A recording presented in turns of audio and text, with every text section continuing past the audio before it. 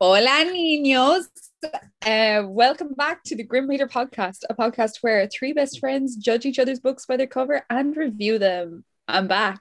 La Woo! We can biblioteca. promise that's not a recording of Chloe talking, but we're just going to The play at the ghost start. of host The class. ghost of Chloe has returned. But yeah, You know, I'm woo! never coming home, never coming home. The From my prodigal Back, man. co-host has returned. That's me. That's He's you. back. Yeah, she's back.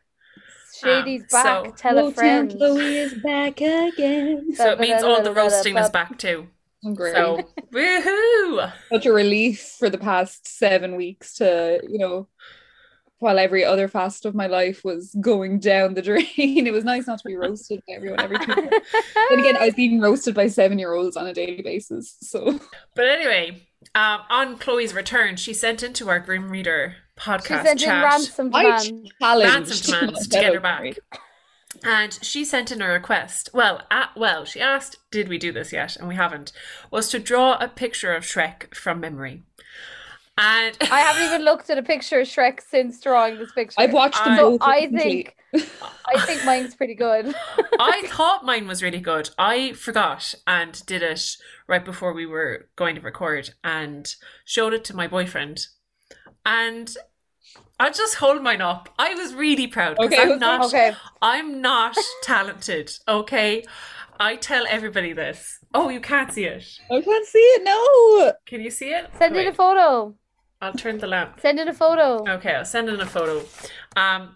So I will Yeah, I'll tell take a you, picture like, of mine. as I was Yeah, drawing yeah. this, Mateo was watching, and he was like, "Who is that?" And he was like, "Is it a potato? Is it?" Is it all lit? I was like, no. I said, how can you not look at the ears? Look at the ears. How can you not know? And yeah, Look at his sensitive face. he was like, is it me? I was like, don't be mean to yourself. I thought it was Good. really good. And then he was like, The teeth are really good. literally turned to me and goes, it's okay, Becca. You're not Rude. artistic. That's very good. Literally I'm so very good. impressed. You've gone for a simplistic view. Yes. It's very like this is like millennial book cover drawing when it's like Yes, if we the just layer brief- that with like, a kind of pastel pink outline Yeah. shadow. It's very Yeah. me. Yeah. Mhm. But that was my one, and the harsh judgment I got from Mateo. Okay, what I gotta tell you is I went full body with mine. As Oh. do I. I'm excited. Okay, here's I'm mine. looking forward to this. Because Becca's missing a few key details. See, Nikki can draw, so that's why I'm going to go. No, Sexy. note the eyelashes. Oh my god, he has such famously- charming anime eyes. Does Shrek have Anime eyes. eyebrows? He's my favorite anime. Greatest anime deaths of all time. He has eyebrows. I'm pretty sure, but Hacking Nikki. he has eyelashes. He's more than eyelashes. I feel like he's full on trying to flirt or something. He's like, nah. Oh my girl, what But did then- you do down by see- his crotch? He's back. Girl, this is the problem. That one was pretty good, okay? But then I got cocky and I tried to draw You Donkey as well. certainly did. Oh my god, no. Oh Jesus. Oh no, I'm crying again. This happened the last time. Oh my god. Nikki, Jesus, what's he on? Donkey. Donkey on crack. He looks like Donkey. Guys, I need to take a break. I'm actually. Okay, are you ready for mine? Yes. Wait, one sec. One sec. Oh, I'm laughing up a sweat here. Oh, I don't Mine's think so you're good. ready. I don't know what's wrong. The Oh. eyes. Look at the eyes. He's so good. Wait, I'm not.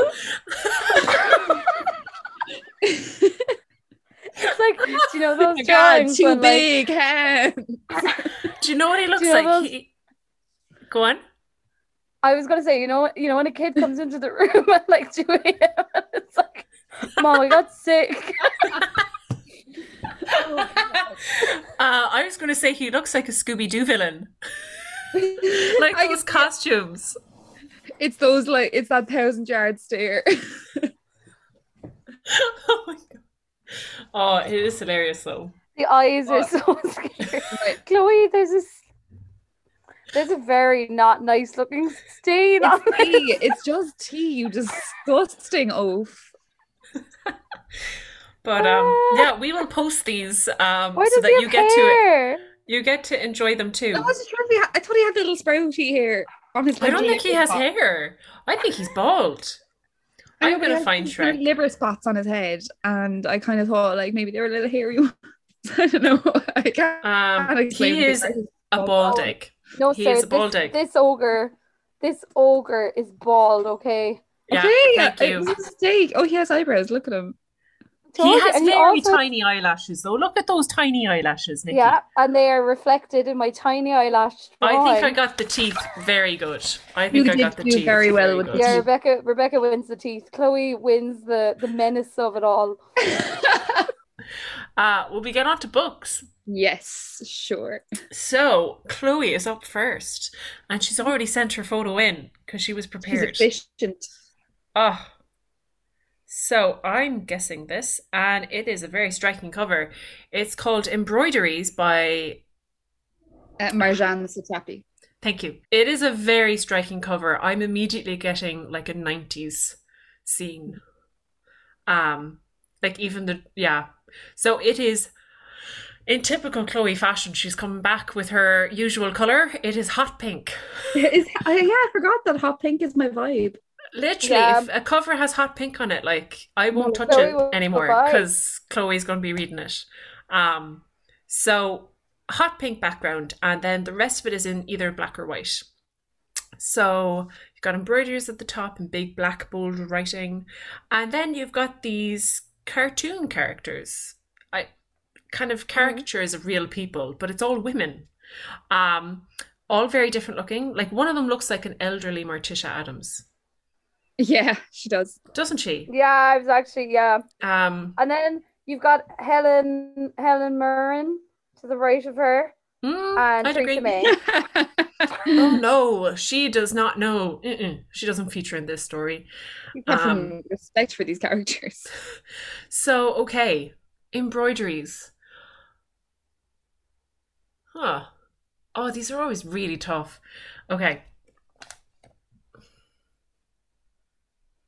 I'm thinking of when Leslie Knope makes the family unity quilt and has to embroiders on things. I'm gonna say that this is a family. It's all based around a family, and they're really tight knit, but it's really the women that get it. The whole family running. Like I'd say they're based in a small town in like rural,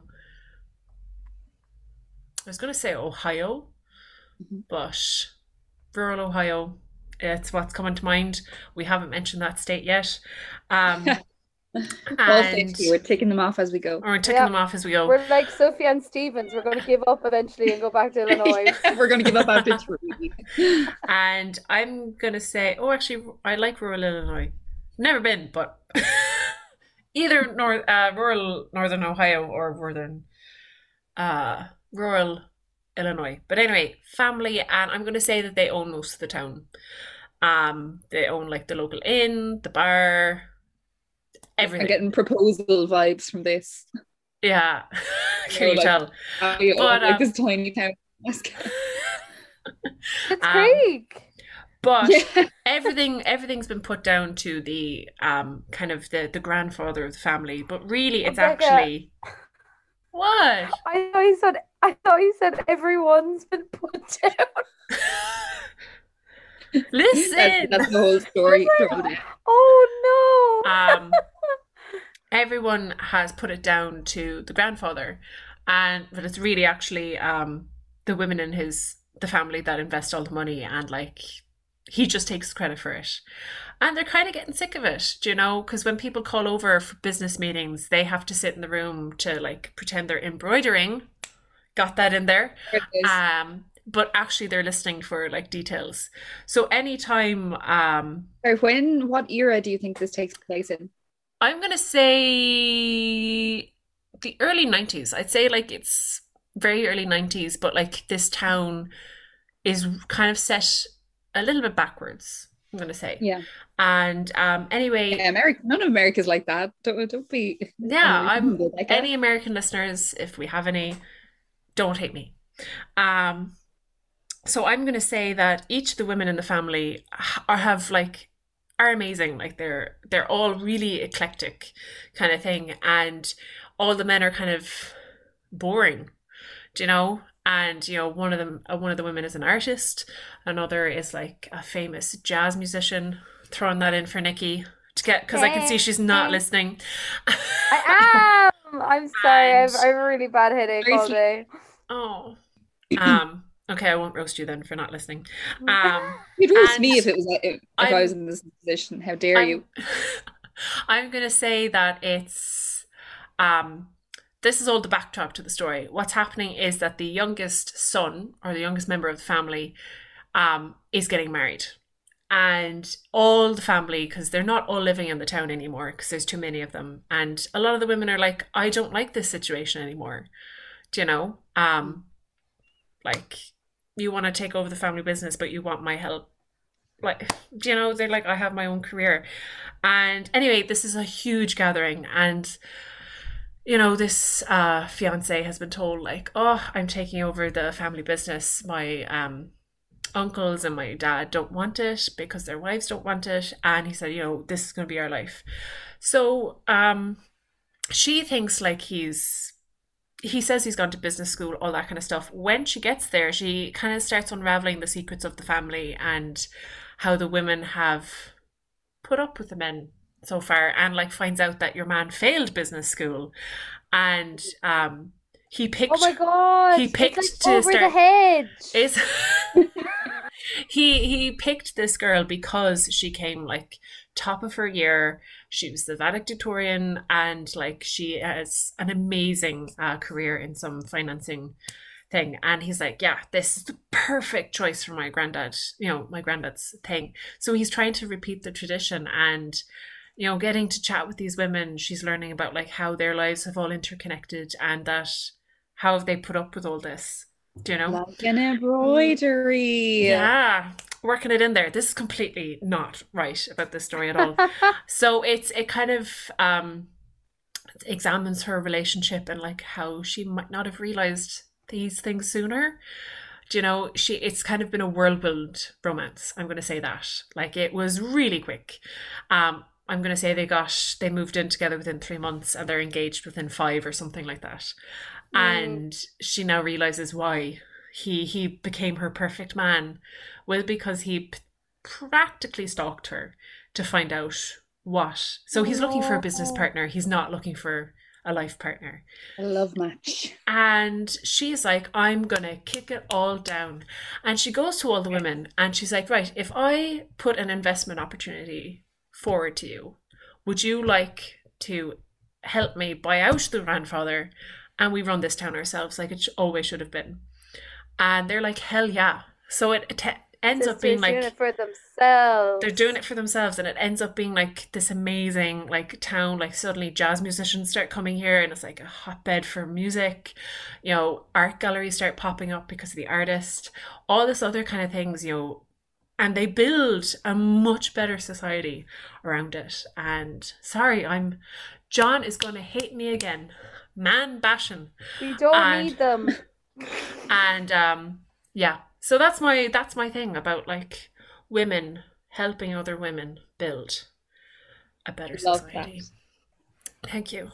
Sisters are doing it for themselves. I was actually surprised that neither of you mentioned a lesbian commune in that story. True. Well, yeah. They're all family. They're all family. Implied. Oh, okay, maybe it wasn't implied. But none of them are related though. It's all implied marriage. It was implied. So Seven Brides for Seven Brothers. I did love that movie, but watching it back, it's not a good message. It's like, I was about to spoil a TV show with like the final twist at the end. Yeah, don't, because I haven't seen any. Ever. I have never seen a singular TV show. Not even our television. But go on, Chloe. Tell us okay. What it's about, because I'm very wrong. So you have little elements of it, these little whispers of correctness, but like they're little. So this is Embroideries by Marjane Satrapi. I was calling her Marjane for years, then I saw an interview with her and I was like, oh, I've been wrong all this time. Yeah. So she's an Iranian writer, and this isn't her first book. She's also written Persepolis, which is probably her best known book, which I have shot myself in the foot now by doing this, because I can't do Persepolis in future. You can. But Nikki's done several you've done a few Stephen King, haven't you? Did I do 2? You did 2 by some author. I did Dr. Sleep, and I did The Long Walk. Yes. And he wrote it under an alias. So I'm just not going to tell you anything about her most famous book. But yeah, this was originally published in French back in 2003, and then it was translated into English and was published in this edition in 2008. So fun enough, it's actually a graphic novel. Ooh. She surprises us again. Surprise you again, the old bait and switch. So this book is basically about all the women in a family, like basically after dinner in like, you know, an Iranian household, the men will retire to one room and the women will retire to another. And it's basically this book is like an ode to the art of gossiping. And it's so wonderful. There's a quote quite early on in it where, oh no, I've lost it. Oh no, where'd it go? I love that you have bits of the book marked off. Yes, and that's the bit that I was looking for. So the grandmother in it, who I think you were calling Theresa May, she says, to speak behind others' backs is the ventilator of the heart. And I just love it. Like, they're just proud gossipers, and this book is all about their gossiping about people's marriages, like kind of crude stories about other people, and just like these little anecdotes that I imagine are pretty grounded in reality, because without saying too much, I have met these characters before this book, and I've met a number of them before. I've met the grandmother, namely, and she's an icon. I love her. But yeah, they're just mainly talking about men and sex and love and everything, like, you know, within like the kind of comfortable confines of the Gartles, you know, like it's just the girls having the chats over a big cup of tea, and it's as good as that. Like, the title actually comes from a particular story in it where a woman comes to one of these women like in distress. This was years and years before that. She's like, oh, I'm getting married in like 20 days, but like I have a lover, and now I'm not going to be a virgin marrying my husband, and what am I going to do? Like, he's not going to accept me if I'm not a virgin, and all this. And that's where the embroideries comes in. It's like, I'll just get sewn back up. It's grand. Like, so that theme kind of re-emerges. That's where the embroideries comes in. Like, obviously it's a whole, like, you know, kind of like, you know, women taking part in, like, you know, very like typically female crafts like embroidery, but it's really about virginity and like restoring your virginity. But the way they deal with it, they talk about it, is like really lighthearted, really funny, really warm. Like, I just feel like I'm in someone's front sitting room with a cup of tea having the chats, and it's so wonderful. But yeah, that was one of the story to continue that story. This was in like the 1950s in Iran, and the friend had already been divorced once, even though she's only like in her early 20s. So she told her friend, like, right, I'm going to come up with a solution for you. Like, don't panic. It's going to be fine. Your wedding night will go off without a hitch. And then it came to her during the night. She was like, okay, so you're going to have a razor and then you are going to, like, this is all really lightheartedly put across, like, and then you're going to get into bed with him, and then, like, as he puts in, you're just going to nick yourself and scream, and then you'll be grand. He won't know the difference. But then she doesn't really get how sex works, and, like, as in, like, he's, like, taking off his shirt, and she, like, digs herself at the razor and starts screaming, and she cuts him instead. Oh my god!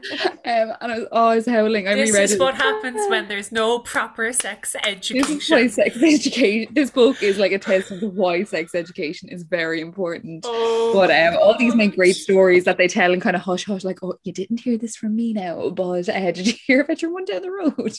And it just, like, you know, like, gossip is the universal language. Like, you know, these Iranian women, like, talking about their experiences with their samovar is very much the same as yourself and your mum and Bridie from down the road having the chats over a cup of tea. It's just very universal. And what I love about this book as well, like, I'm a bit more, I used to be very into graphic novels, and there's this great book, the art of comics, by Scott McCloud, and it's a comic book all about how comic books are formed, their history, their kind of makeup, the importance of, like, frames in comics and how they influence the timing of the story. It's really, really good. But this is not a traditional graphic novel in that it has no frames. So it just and I think that really, really works. Like, it's got that Shrap Picture aesthetic. That was, like, what I was just going to say. I was like, do you know what those characters actually remind me of? The Shrap Pictures. Bringing it all back. Like, there's a really interesting page. Let's see, can I find it?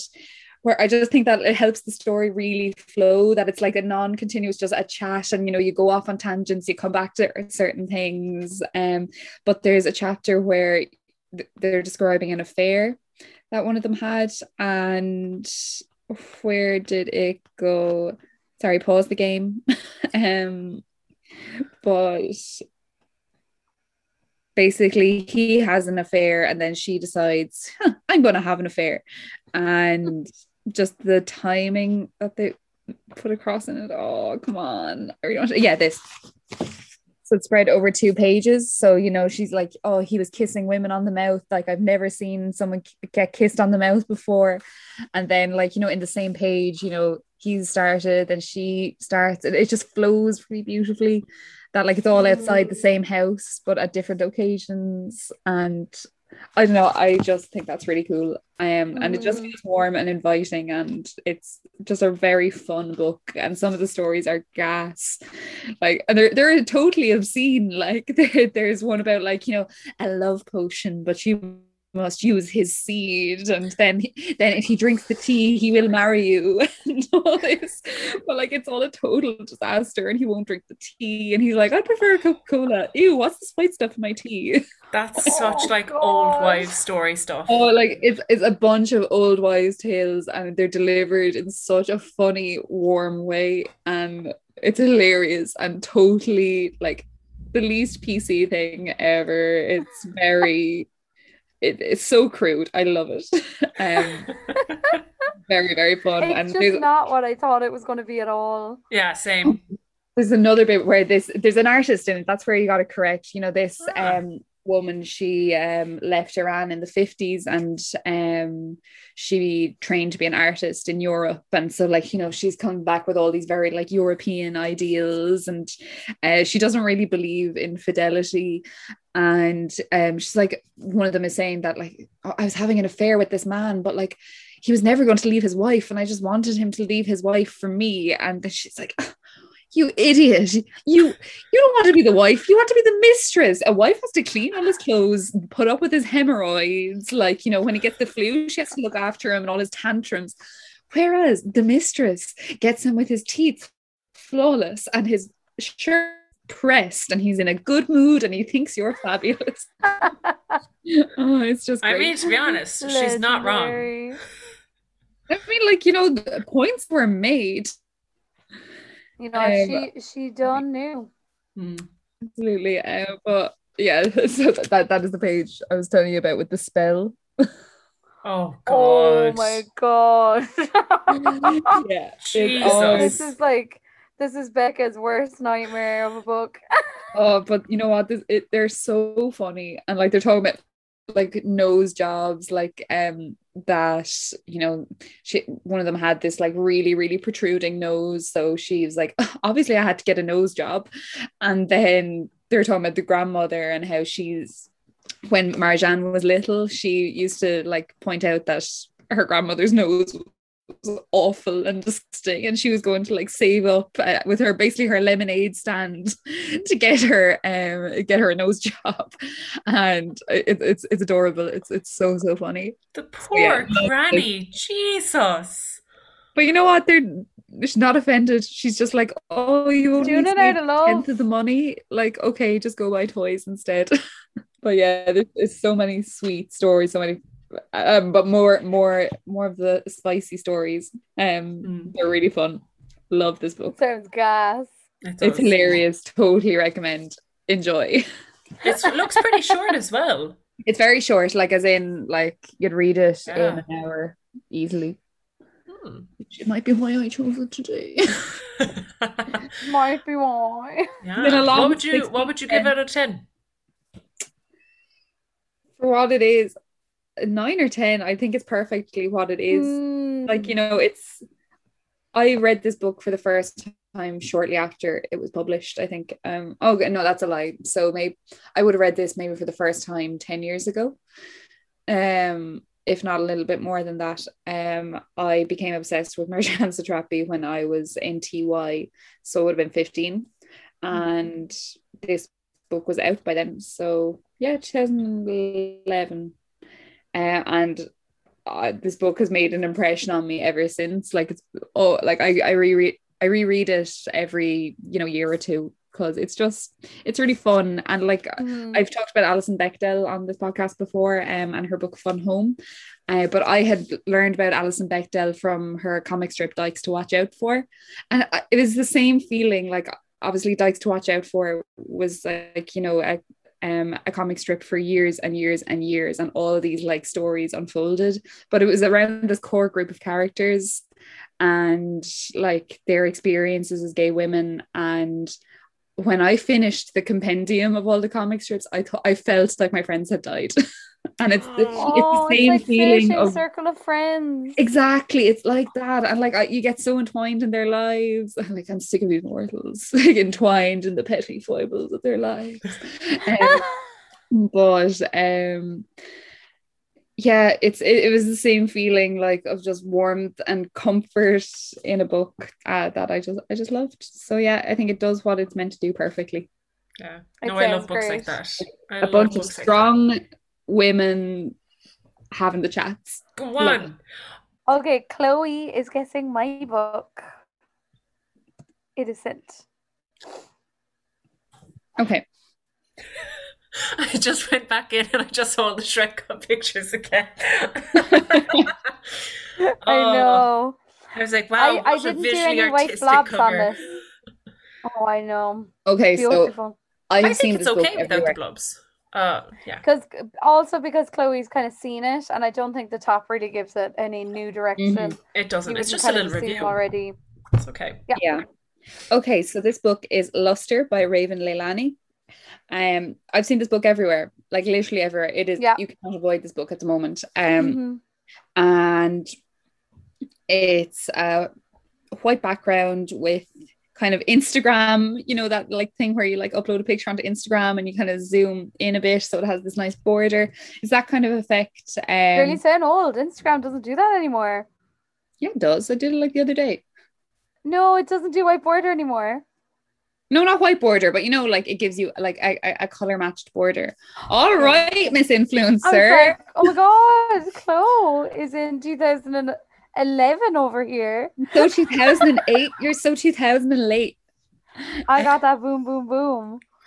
Okay. Anyway, this book has this kind of inset picture. It's close up of a woman's lips, her teeth, just the end of her nose, and she's wearing like this beautiful orange lipstick.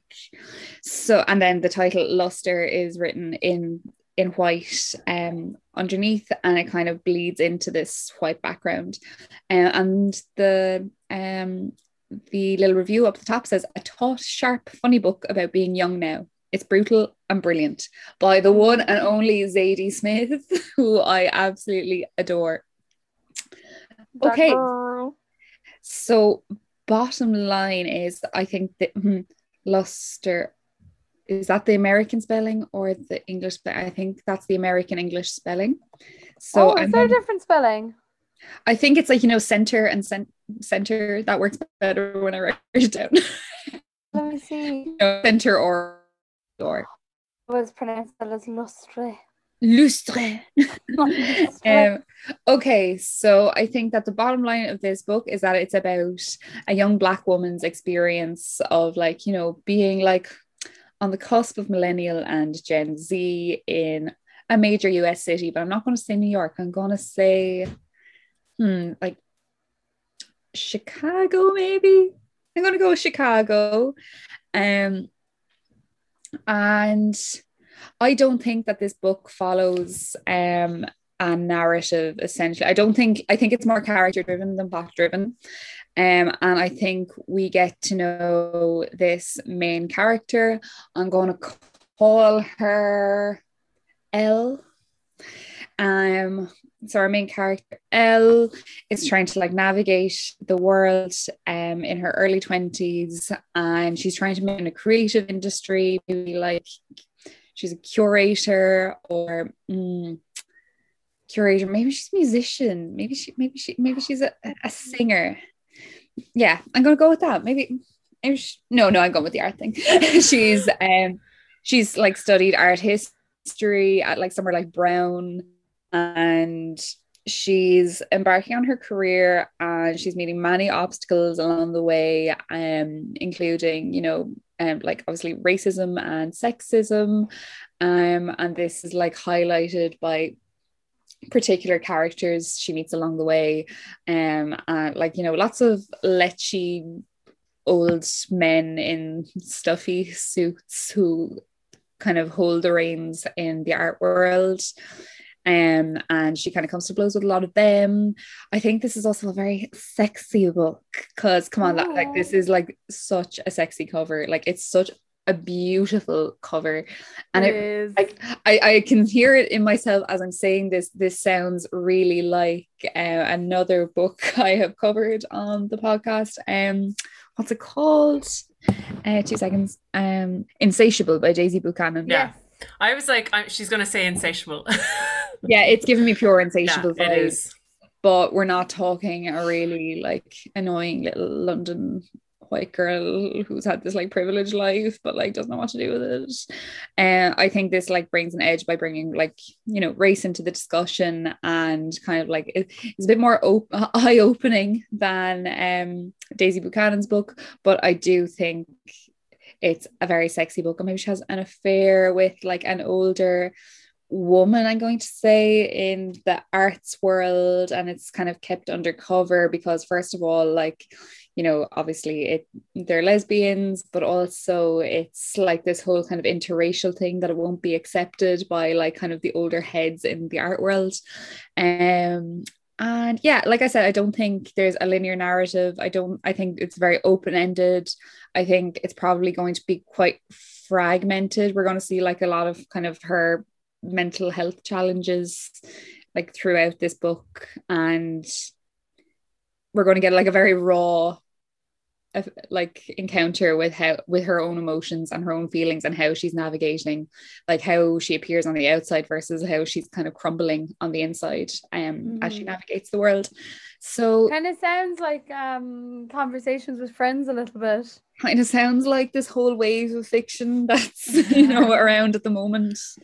And like I've loved so many books in this category, and like maybe this isn't in this category at all, maybe it's going to surprise me, but yeah, I don't know, I'm interested to see how close I got. I think it's a grim reader first, because you were basically right. Yeah. Go away. Yeah. Oh my God. So, like when you said your first sentence, I felt like me and Rebecca weren't looking through Zoom. We were looking at each other because Becca kind of looked up and was like, oh my God. So it's funny because I wrote down at the end of my notes, I wrote down that I watched this really, really good video on millennial contemporary fiction. Mm-hmm. And like you basically touched on that same thing. So yeah, you're dead on. Oh my God, like how dead on? Like, give me details. You're actually really, really close. Like, yeah, like all the major plot points are there. Yeah. A detail or two like changed, but like you're like, wait, oh my God, I'm so impressed with myself because I literally haven't a clue what this book is about. I just know from the cover, and I know because it's a book I'd pick up. Yeah, it's so it is like what did you call the main character again? Elle. Her name's Edie. Oh, so, like, oh my God, E. 4 letters, it begins with an E. Oh my God. I don't know if it's a deliciously Be honest, Chloe. Did you actually read this book? Hand on heart, I know nothing about this book. All I know is that my instinct kicked in, and I know that this is a book that I would immediately pick up. Yeah.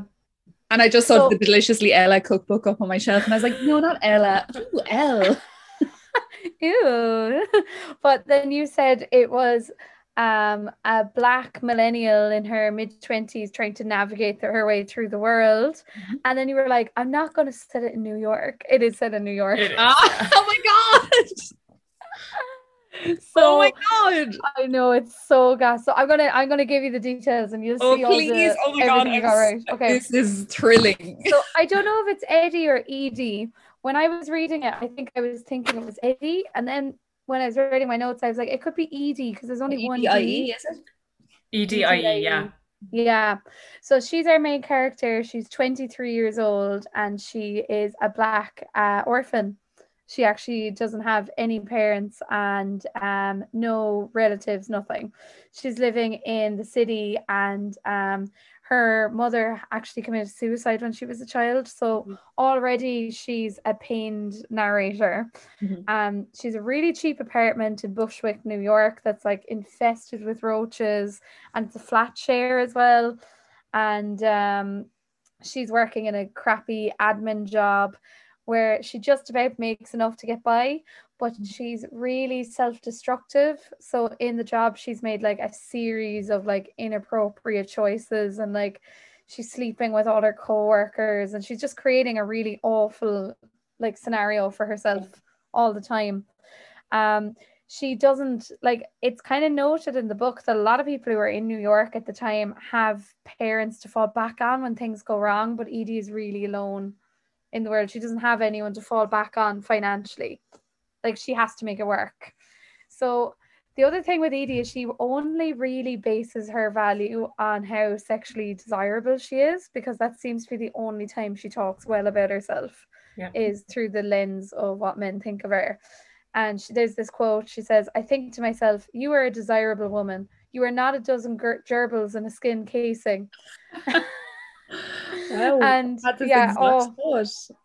I know, God love her. So she's a really poor like grip of herself, and she just needs and she wants to be loved.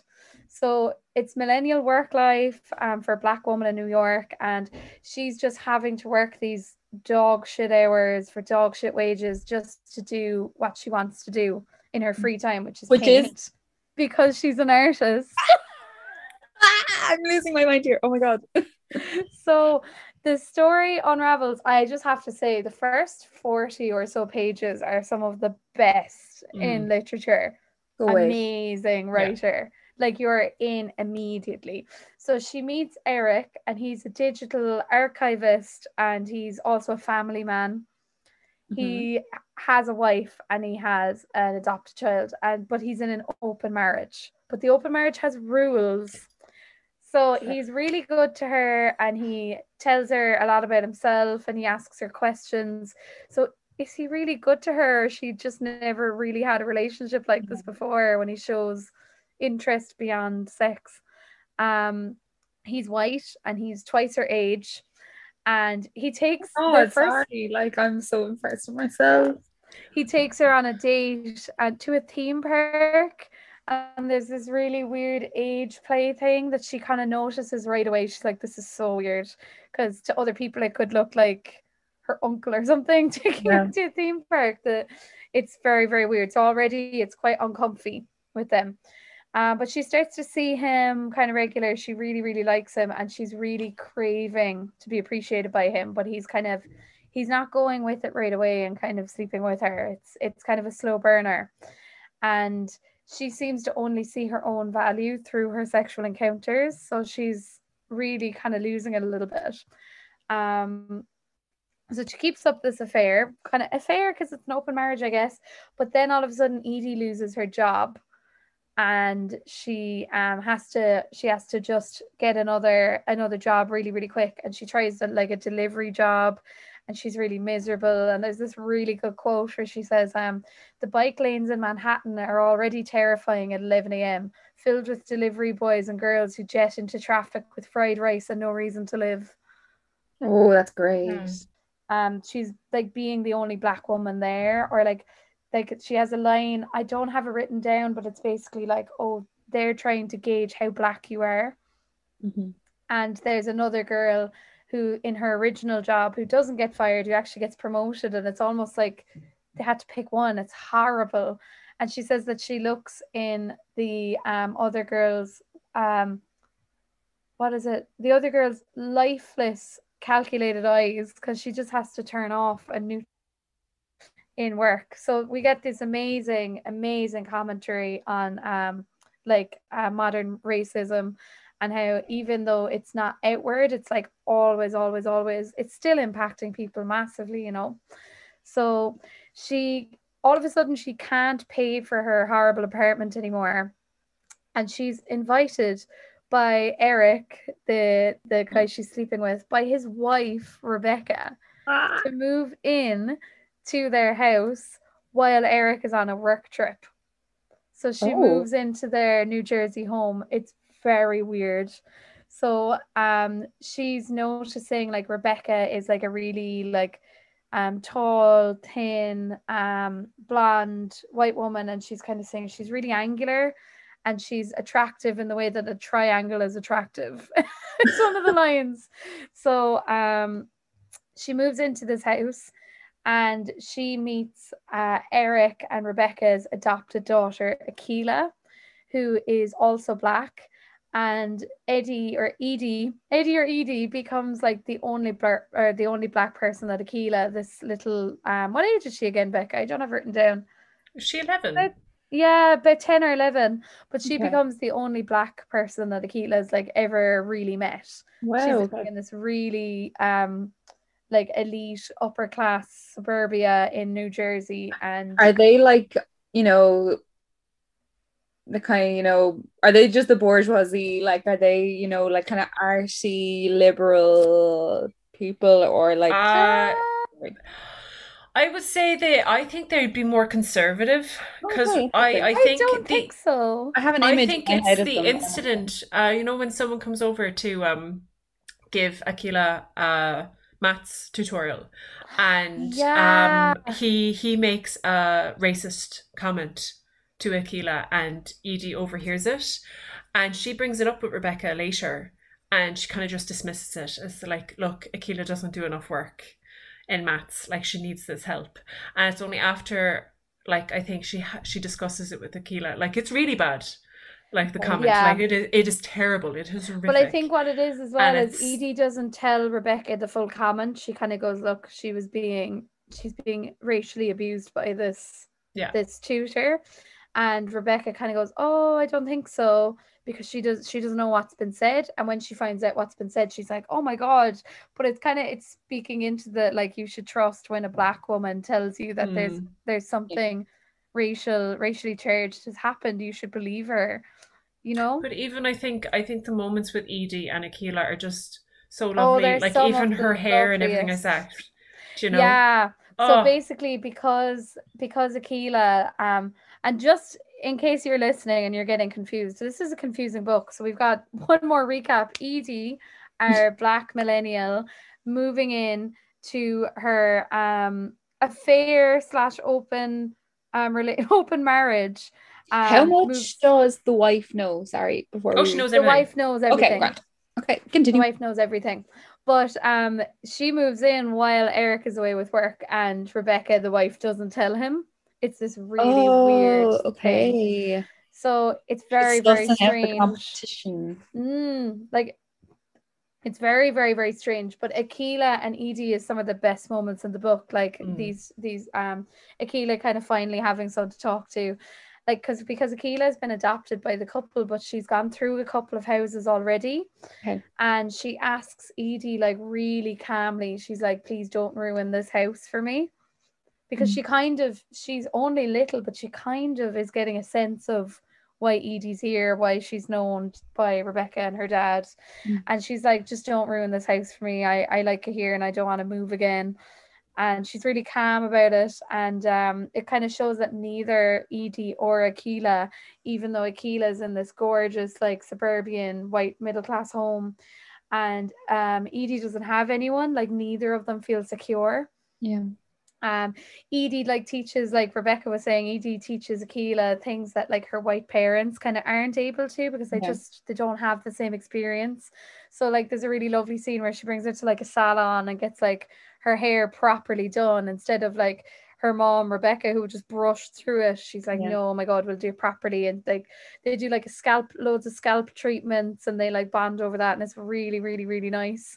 But the relationship between Edie and Rebecca is very, very weird. Akilah and Edie, the little child in her, lovely. The wife in her, weird.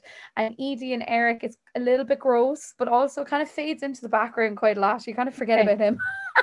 Okay, interesting. Rebecca works as a post-mortem examiner. And there's a scene where she brings Edie in with her to paint pictures of the corpses.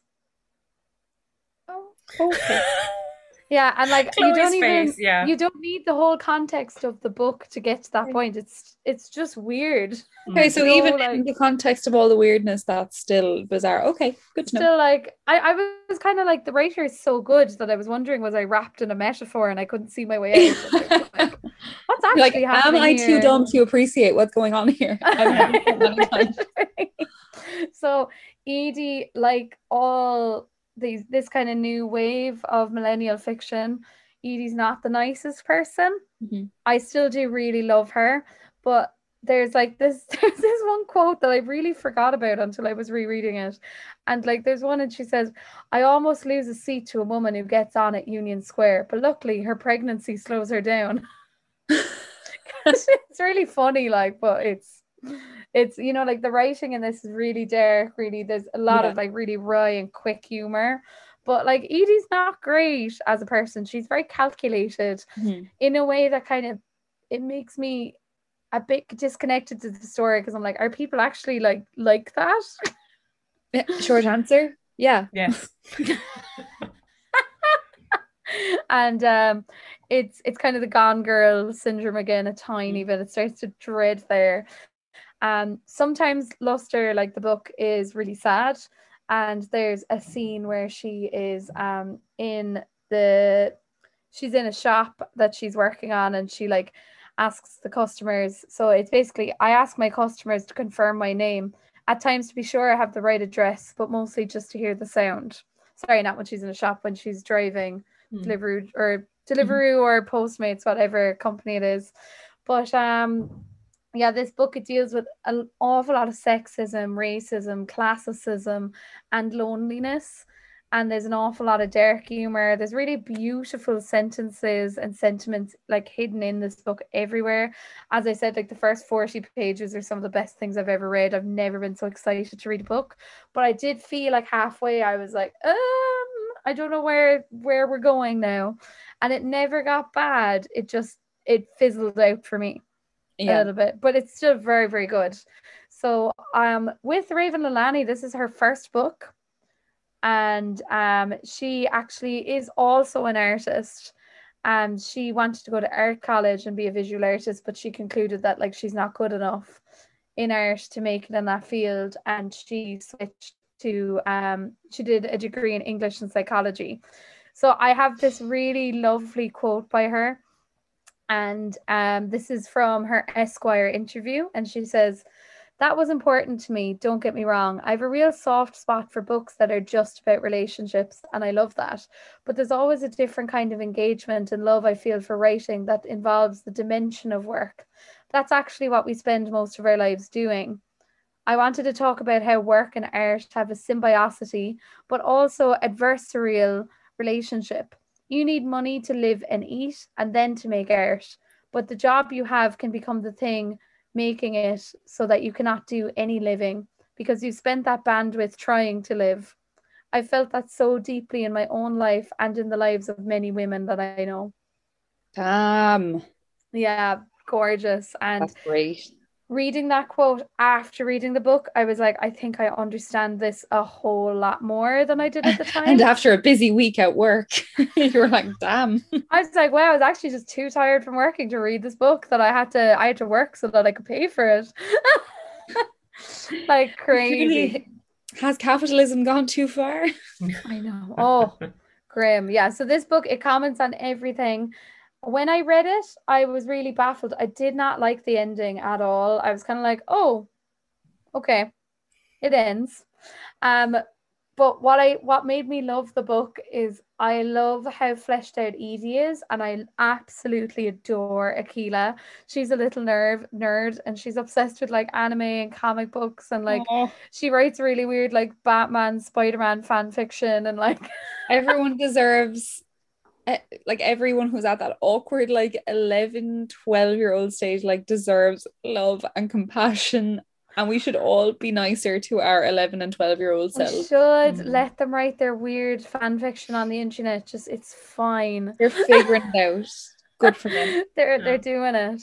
But actually Raven Leilani grew up as a Seventh-day Adventist, and she left the church, and she went to an all-art high school.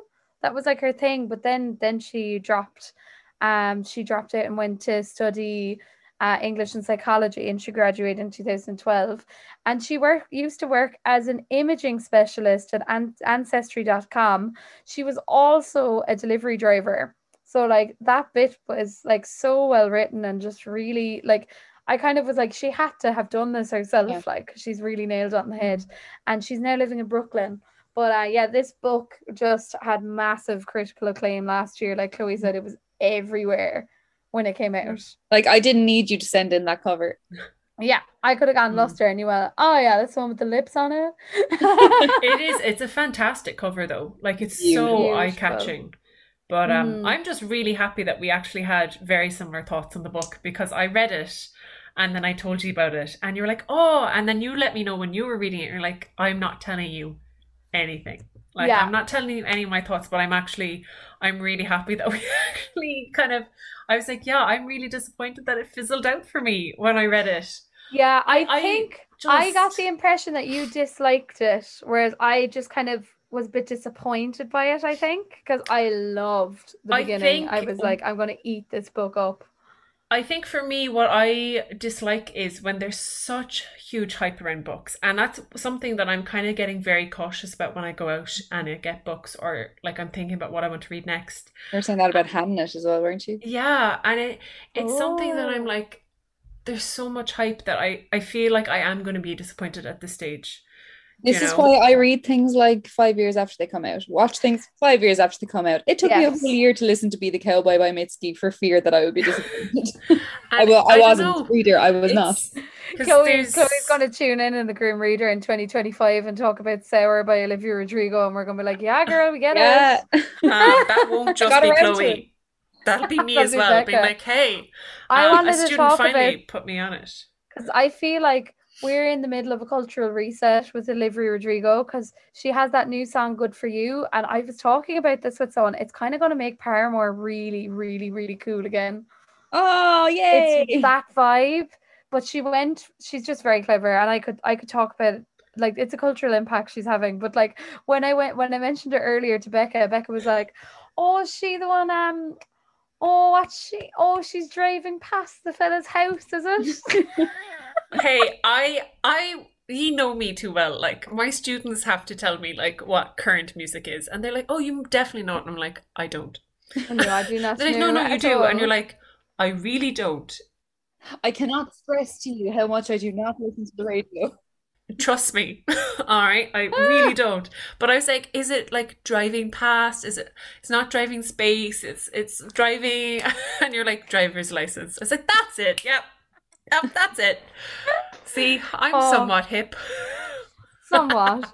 Somewhat She, How hip. do you she, do, fellow Gen kids? Gen Z, she's a millennial, leave her be. I'm old, lads. I'm old. But yeah. What would you give But it out of 10, Nikki? The Yeah, book. I'm interested to hear this now. I actually think I would give it around a 6 or 7. I think everyone Yeah, should that's what I read thought. this because I think it's really good. Mm.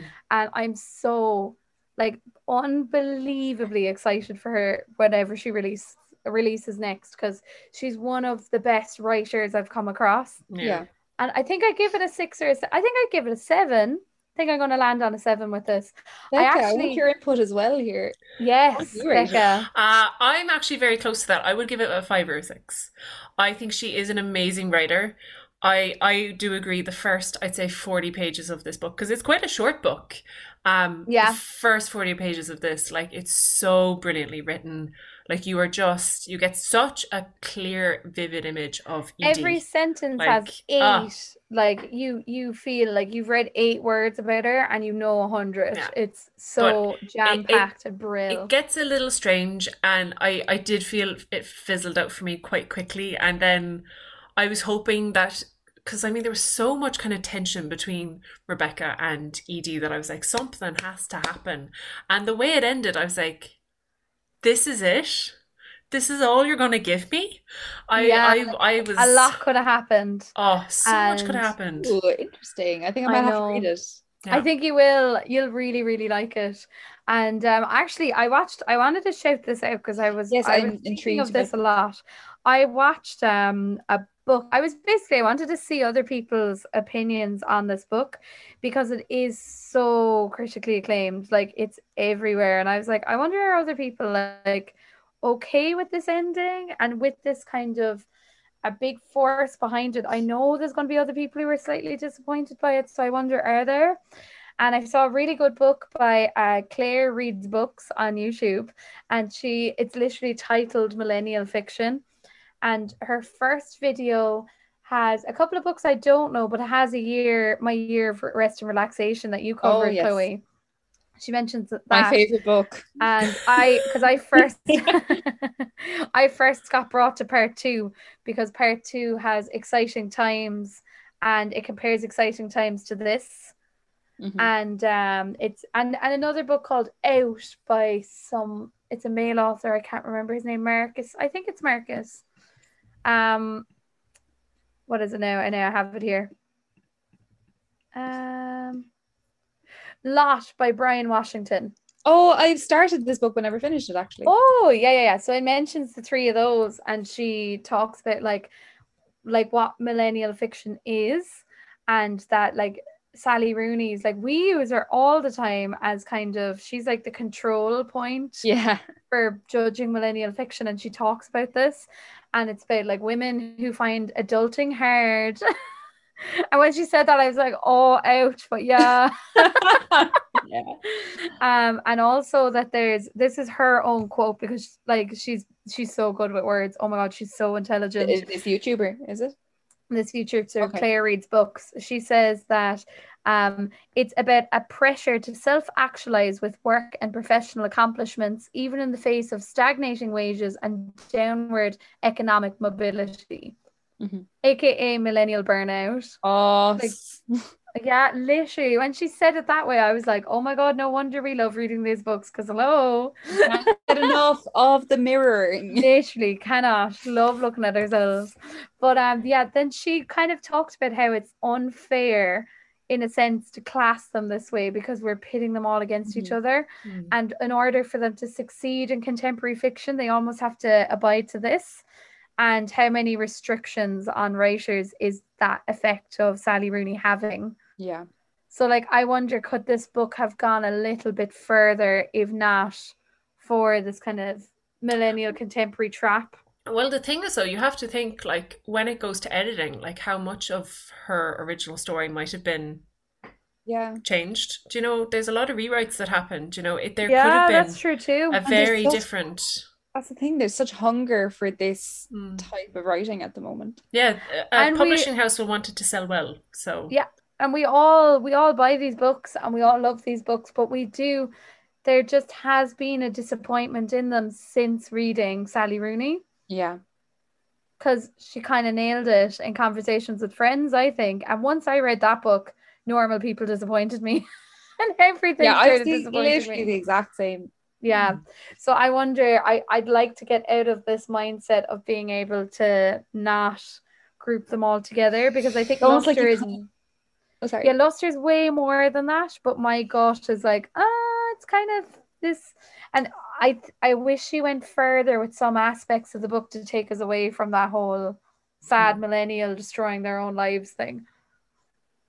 Yeah, like it's an interesting, in a way, you kind of wish you could kind of scrub Conversations with Friends from your head, because that was my entry point into that kind of fiction. I'm just Yeah. happy I still haven't read it. So I'm like, ooh. It's great. Oh, I love it. you Can't do wait have to read it because it is so good. Yeah, no, But it's it on is my like, list. it's the catapult into like, I really like this book. I'm now going to read all of these books.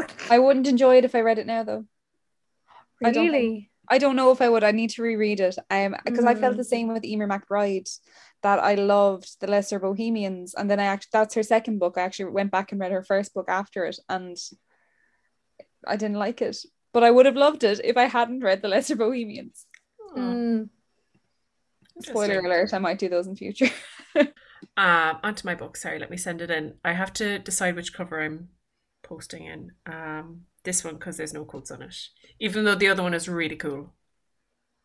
Oh, I love this cover. I love the new cover of it as well. Oh, I know about this book. Yeah. Oh, it's been on my list I'm for a waiting while. for you to cover it. I was going to read The Idiot. That's on my list, and there's a review same. by the author of that on this. Okay, I'm already really stressed because my knowledge of anything outside Europe is so bad, and I'm so ignorant. I'm like, oh no, I'm going to be, I post a million apologies here because I should be way more informed. I'll introduce it as soon as I practiced. Okay, if I butcher this pronunciation, this is what I mean. I'm like, I have practiced. I'm gonna be like Amanda Holden on Eurovision. Stop. So please, I have tried. So it's this book is Kim Jiyoung, born 1982, by Choo Jam-Noo. There you go. Okay, thank you. I can see Chloe's like, No, honestly, I was just looking at the cover. judging. That was beautiful Korean. Yeah. Thank The cover is amazing, isn't it? It's amazing. It's not. Every cover of this, because there's a lot beautiful. This every this single is one of of the best book covers Yeah. I've seen. It's so good. You could get this tattooed. It's that same, like, the framing of it is the same way you'd frame a tattoo. Everything draws your eye to the center. Oh, I just love it so much. Oh my God. Okay, so I'm looking at this mustard yellow book cover. There's a red outline of a city, and it's kind of done in a kind of box shape around the front, but it's kind of all the building windows are drawing your eye in these parallel lines right to the center of the book, where we have this woman's kind of female portrait here, and she's got like little she's got a bob to her chin, and she's got black hair and a gorgeous side part. She's millennial. She was born in 1982. Born in 1982, girl. I don't remember what that generation is called, but I don't get boomer energy here. That's No, just on she's the definitely cover. not a boomer. Gen X millennial, isn't it? Yeah, remember my mom is one of those, and we've just forgotten again. But yeah, so we're getting this this portrait of her, only her face is actually there's no face on this. Instead, you're getting the text. Kim Jiyoung, born 1982. Kim Jiyoung, yeah. Jiyoung, yeah. Cool. And then the author's name is at the bottom, at the bottom. It's translated by Jamie Chang. Sorry, I'm zooming in on my laptop. Jamie Chang. And the review here by Elif Bataman, she's the author of The Idiot, says, so important and so powerful. So the million copy international bestseller is at the beginning as well. High standard. So like immediately I'm thinking this is kind of in a similar vein. I think it's like with the buildings in the background, you automatically kind of associate this with like professional life and so like high society, kind of this high pressure cooker work industry. And I think this is I think it's a life story anyway. Kind of, do you know in the way they write Forrest Gump, where it's picturesque kind of moments like leading the whole way up chronologically. And I think it's written in first person. So I think this is almost memoir style, but it is fiction. You guys look very serious right now. Yes. Listening. This is my concentrating face. So I think in the style of Forrest Gump, the way you're getting these snapshots of all these different moments in time, and we're getting a snapshot of like all of the incidents happening between 1982 to present day. I think Kim is born into kind of on the cusp of middle class family that have gotten there because they've worked hard. Nothing's kind of been handed to her parents. They've kind of really climbed their way up into this social status through hard work, and they've really instilled that into Kim, that like, you know, like nothing's going to be handed to you in this life. You need to find your own success and find your own happiness. And I think it's less of the vein of what a lot of parents do, where it's like you need to work to make money. I think they're like, we worked so we have money for you. You need to work so that you find what you're happy doing and you're just able to support yourself. I think they're really, really loving. So she is a happy child because of how loving her parents are, though they work a lot. And I think in ways she feels a little bit abandoned by them, even though she knows she's loved. So I think in her childhood to her teens, she's a bit of a rebel. You're like, too nice to me, girl. Yeah. My parents something to rebel against. I think what it is that like she knows her parents are really supportive of her, but she's just craving more. It's what we all do. We all crave attention when we're that age. And I think she is like involved in an awful lot of social movements as a teen, and she's like, maybe she's like a punk growing up, and all of these things that her parents wouldn't have been able to do because they had to work and they had to match to level up to this middle class society because they had started working class. And I think in ways she's able to take advantage of that a little bit and be really like just a born creative. And it's always like, Jesus, what's Kim going to do next? Not her. Whichever. So I think we're getting these snapshot moments of her life. There's a lot of funny ones, a lot of heartache ones. She's involved in an awful lot of social movements as they come. But then eventually she hits her 20s and it's like, shit, I have to figure this out now. And I think her parents, maybe her one of her parents falls ill, and all of a sudden she has to step up to this role of helping keep the household balance when they're kind of only coming into half of their yearly income. And she has to grow up really, really fast when she hits 20. And she's got a bit of a flair for it. I think she starts, I always talk about people working in sales. But I think that's kind of what she does. She's working a corporate position in sales. And because she's so creative, she's a really, really, really great problem solver, even though like she's a messy bitch. Like me. Who lives for drama. Messy bitch who lives for drama. So I'm getting this whole visual of her in the office, and like her desk is just paperwork and she's always being given out to, and they're like, oh my God, get your shit together. But then when something goes really wrong, she's really calm. Because her whole life is kind of a hurricane because she doesn't organize anything. So she's just able to problem solve, and she walks in really calmly with a solution and is able to kind of save the day again and again. Nikki Griffin, born 1995. It's me, bitch. But yeah, I think she climbs her way up the social ladder like almost like really easily because she's got the support of her parents, she's got the standing of what her parents have done, and she's kind of lived so much life already because she wasn't constrained by having to work or having to do really, really exceptionally well in school.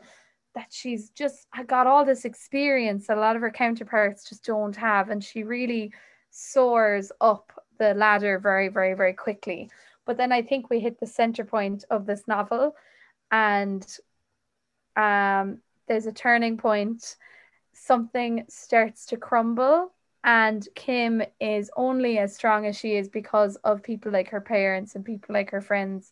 And I'm thinking like maybe a natural disaster happens that kind of changes because nothing could go wrong. She's a really lovely person and she's got lovely friends, lovely family. And I think a disaster happens and she loses a lot of that. And the country around her goes into a mourning that Kim is such an optimist she can't kind of fit into. And I think that's going to be my guess here. Okay. Hey, I'm excited to see what this is about now. So you started off actually right. The first like few sentences, and after that I was like, this is what I would want for Kim Jiyoung in this book. This is what I would want. This is a book that I'd seen around for quite a while. It was published originally in 2016 in Korea. There was a movie made, like it was immediately like a bestseller. And then it was only translated, I think, from what I could find in 2020 and published in English. So it's surprising, like 4-year wait. But already, like in countries, it's based in South Korea, but in countries like Japan, China, Taiwan, it is really, really popular. So, and it's translated by Jamie Chang. So this book, Kim Jiyoung, born 1982, our protagonist, she's older than 20. We meet her when she's 33. So she's married and she seems to be in a very loving marriage from what we're told in their history. But it's I would say it's a little bit strained at the moment. They've just had a child. Their daughter's maybe a year old. And when we meet her, we're told she's not well.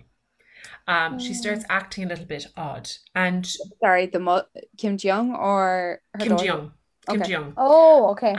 So we kind of see that she's very frazzled. Like she is overworked and overtired. She's a hot mess. And what's happening is she's actually slipping into other people's personalities.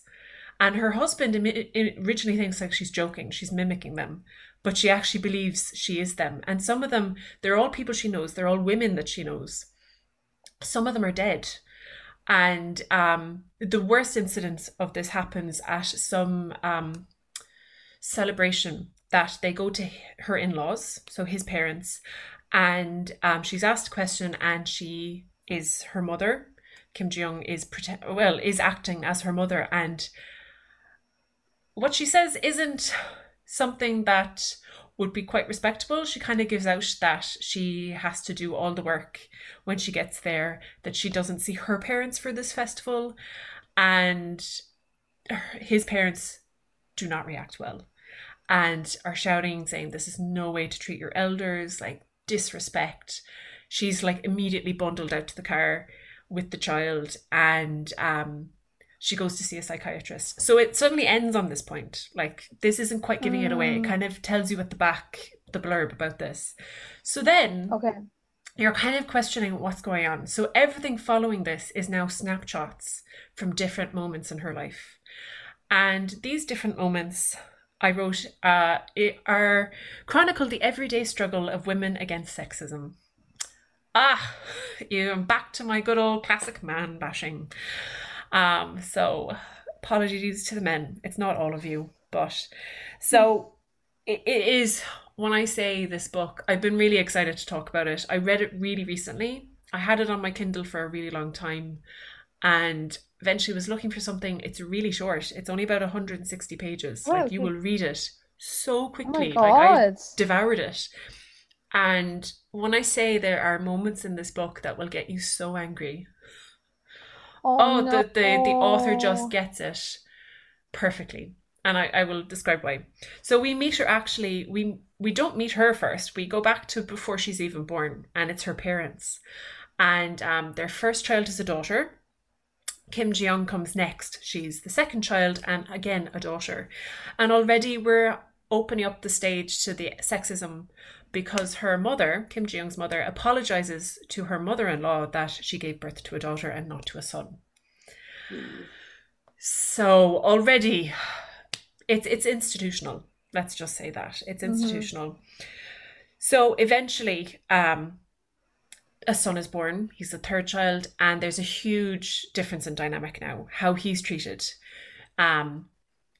Kim Jiyoung is scolded a lot if she even attempts to take baby formula. She likes how it's kind of sweet, that she's told that she's robbing food from her brother's mouth. When he gets older, he gets a room of his own. His two sisters have to share with their grandmother. He's fed first. He's always looked after the most. And we can kind of see that Kim Jiyoung puts up with a little bit. Her sister, not so much. She kind of calls it out a little bit more. And I really like that. You know, she kind of questions it. So then we move on, and she's going to school. So we've kind of got a little bit of her home life and how she's... Nikki? She's... There's your snapshot moment. Her Snapchat moments. She's not listening. I am. I didn't know what Chloe said. So next we go to school, and this very interesting, completely different culture, different school system, but they're kind of given all numbers, but all the boys have the first numbers, and they got called on first to go to lunch. So they have longer to eat. All that girls have to wait, and then they're given out to that they're slow eaters and get punished. This is actually happening. This isn't. Yeah, well, it's fiction, but a lot of it is fact. And like at the school, there's a flasher, and the school don't do anything. They give out to the girls that the girls actually band together to stop the flasher. And even there's situations as they're kind of developing, then they're going through puberty, that they're touched quite a lot inappropriately by students and by teachers. Oh God. And it's really disturbing. Even Kim Ji-young is bullied by a boy she sits next to, and the teacher tells her that, oh, he just likes you. And you're like, he doesn't like me. Like, this is like, he is bullying me, he's being violent, he's interrupting my work, all that kind of thing. So then we've got school. So it is building, like we see all these points of her life, how she gets really frazzled. I mean, university is even worse. Oh, God. We kind of get her sister wants to be work in television production. She gives up on that dream because her mother tells her, you will get a job if you go into teaching. And great advice. Thanks, Mom. Kim Jiyoung, she goes and she does, I'm fairly certain it's marketing, and she gets on well.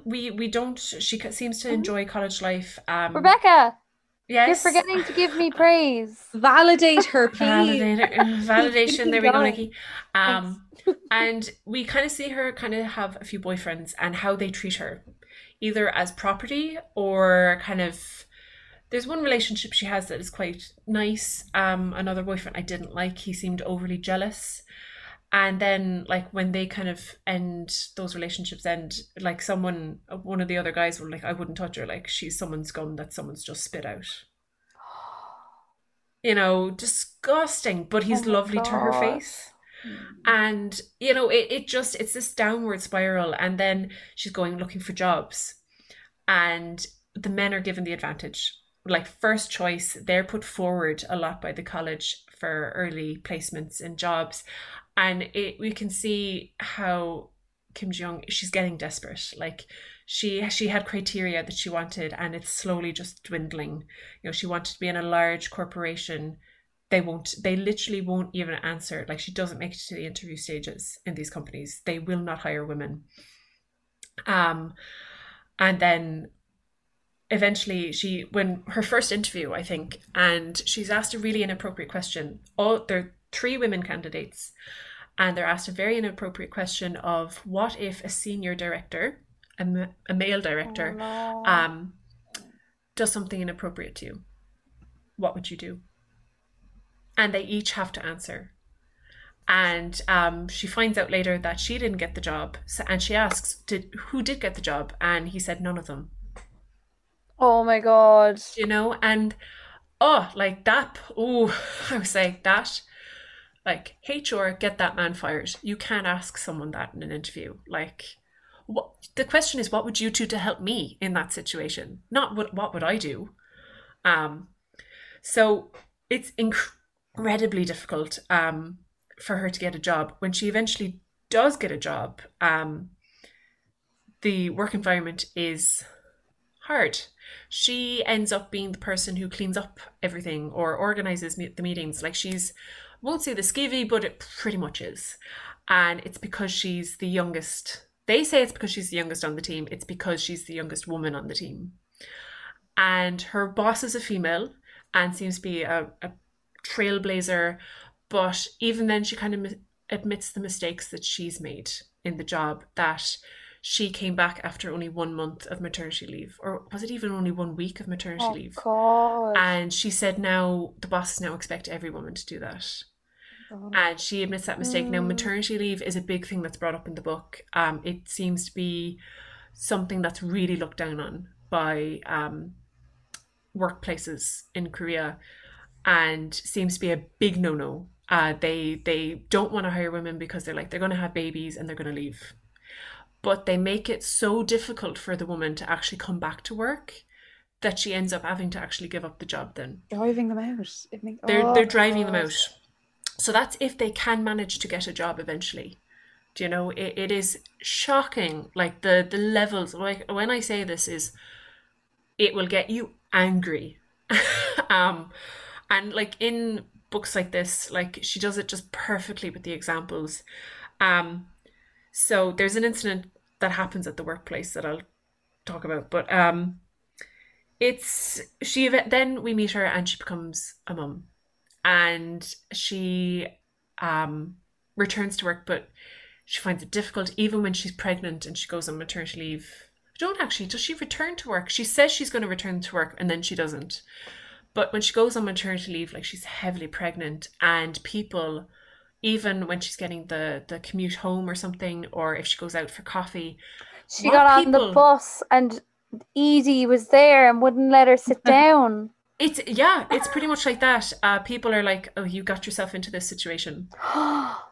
Do you know? Even there's a horrible incident where she goes for coffee, and like it's one of her only outings out of the house.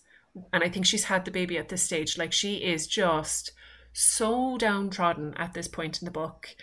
And like, it's a short book, and it all just, you can see how it would mentally drain you.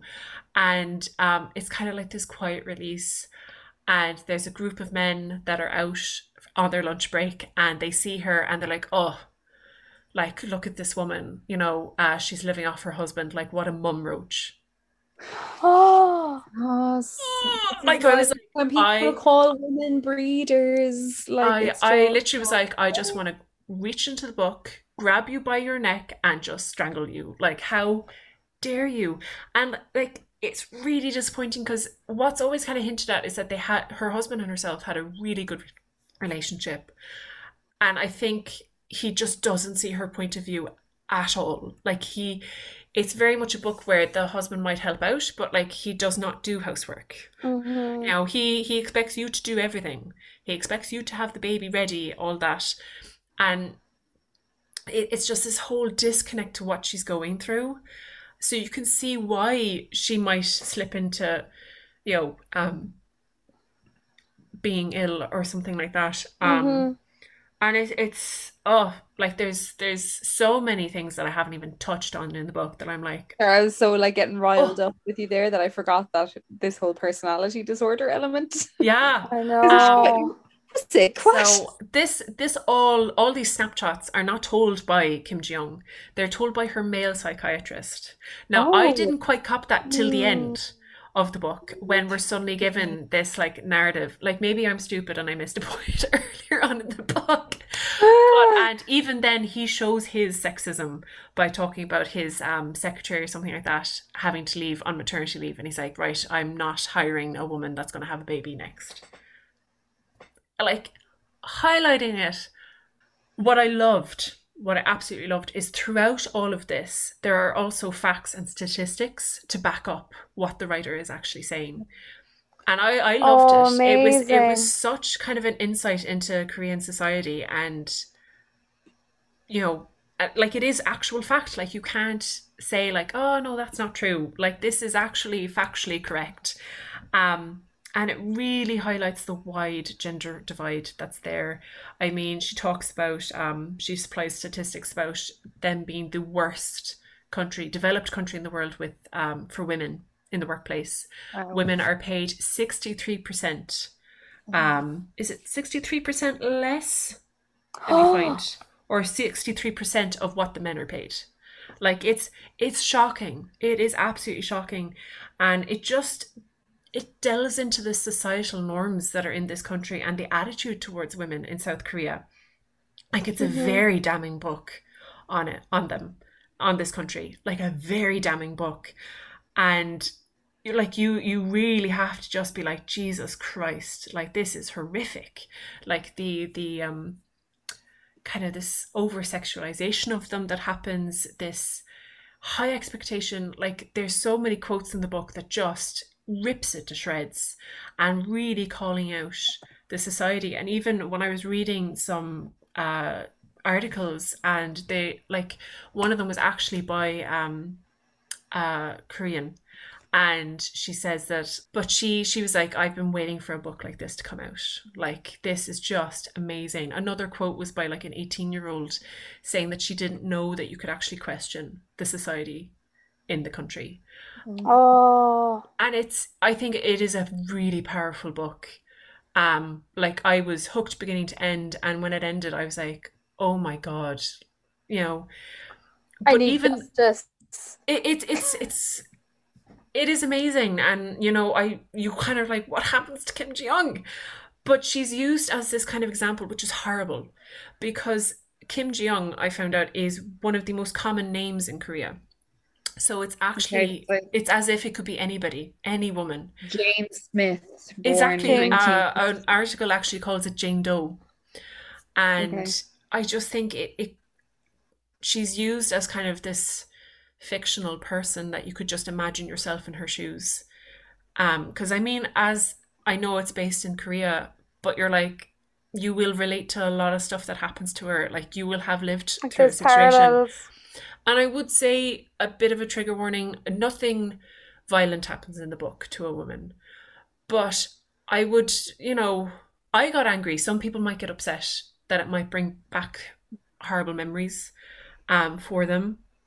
It'll be a bit triggering, but a bit of a trigger warning. I felt the narrative was excellent, and a quote that I couldn't find who said this, but I would think the narrative is very dry and clinical. Like it's definitely a psychiatrist writing it, but it brings this really excellent like claustrophobic quality to the book that it's all like you can feel it just getting tighter and tighter around you as you go to the finish, and you're like, why isn't anything getting better?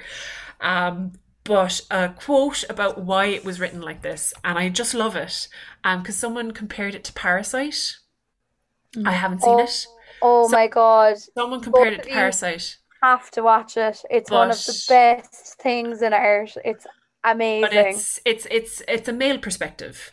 And someone writes, yes, similar, but what Choo Jam-Noo did by choosing this very dry, clinical writing style was that she freed the text from any whiff of female hysteria, which I absolutely love. That people couldn't be like, oh, it's just women like just getting really angry and blah blah like I'm doing now. And I just love that, because that's something that a lot of people throw out at you. You're like, oh, you're just an angry woman, You're not gonna believe it. It's like, I'm not even going to name names, but I went through an instance of explaining why the word feminist wasn't women deserve more than men, that it was the same.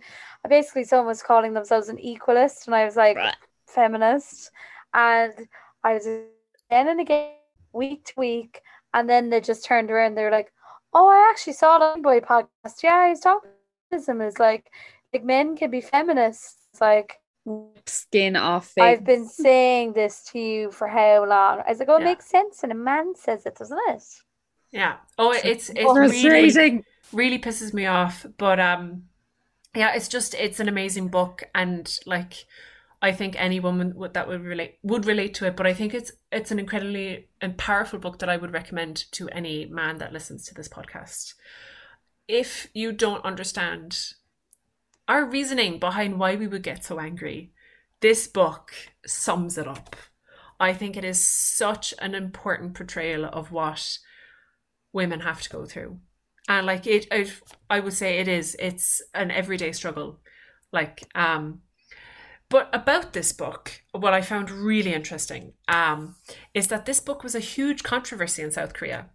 Probably not surprising given the subject matter. If the society is the way she's talking about it being. So it was actually published during a political upheaval. Their female president was being impeached or being called on to impeach. And for actually very clear reasons when I looked into it. And there was a widespread cry for change. Like, I actually read an article that talked about this book coming out right after a woman was murdered by a man because he thought that she was belittling him. This is ringing a bell with me. Yeah. And like, I was just horrified about that. And I think he killed her in like a public subway or something. Anyway, God. So this book came out around this time in 2016, and people are calling it the Korean Me Too book. Yeah. It was viewed as a lightning rod for feminists in the country and feminism. All right, and it kind of caused quite a lot of conversations, but of course, anti-feminists or women haters wrote in there. As we like to call them on this podcast. Wrote in there and started a crowdfunding campaign to release a book called Kim Ji-hoon, born 1990, which showed the reverse discrimination against men. And just silence. Sure, if the mic picked up that exhale there. I didn't even exhale. I had to hold my breath. I was about to scream. The amount that this book kind of like articles, like, I would research into it. Like, it's very interesting. I think it's something, since we've started the podcast, that I've absolutely loved doing, is actually researching the book and like finding out what might inspire it or anything around the book, do you know? And I just think this one is just fascinating. I think as well because it's a completely different culture, completely different society, that you're just like, wow, I did not know this was going on. Because we view Korea as such a developed country. Yeah. Do you know, I would not have thought this of them or about this country. And wow. But there are some amazing quotes. I will get up a bit about the author because she is a badass. Choo Nam-joo is a former television scriptwriter. In the writing of Kim Jiyoung, born 1982, she drew partly on her own experience as a woman who quit her job to stay at home after giving birth to a child. This is her third novel, and it has had a profound impact on gender inequality and discrimination in Korean society, and has been translated into 18 languages. So you go on, girl. You rock it. Yeah, like, I read an interview where she was really fascinating to to read it, and yeah. Couldn't recommend this book more. It was a powerhouse, and literally was so excited to talk about it on the podcast. So apologies. It just sounds so important. It really is. I just think it just hit the nail on the head a lot. Like, it's all, for me anyway. For others, they might not get the same from it, but I just thought, like, wow, that is just knocked it out of the park for me. And yeah, I'm excited to see what she does next. So yeah. I really want to read this. It sounds incredible. It's I think I saw it was on offer in Vibes and Scribes. So Get yourself in there. All you Corkonians, get out there and Corkonians, buy. go on. Buy this. Support your independent bookshops. But apologies for such a long chat on this book. No, I so feel like you're about important. 3 stone lighter after. I get really excited about certain books, and yeah, this is obviously 10. like a 9 or 10 out of 10. Like, oh, loved it. Amazing. Like it's one I'd go back to. Mhm. Just the way it's written, it just really like hit me right. So yeah. So yeah, this common theme with all of them, we did a lot of bit of man bashing. Bit of man bash. The man bashing episode. I just call it man bashing from now on since John said it to me. The grim man bashing readers. Spectacular extravaganza. Yeah. We should just call this Sorry John. Sorry, John. I was going to say it's Donkey, y'all. Because you're a fantastic drawing of Donkey from Shrek. Yeah, no, that's a good title. Apologies if the audio kind of cuts up a lot. My internet was shocking. So hopefully I'll get that sorted for the next episode. But until then, follow us on Goodreads, Instagram, Twitter. Send us book recommendations and hop in our DMs if you want. We love that. And until next time, bye. Bye. Buenas noches.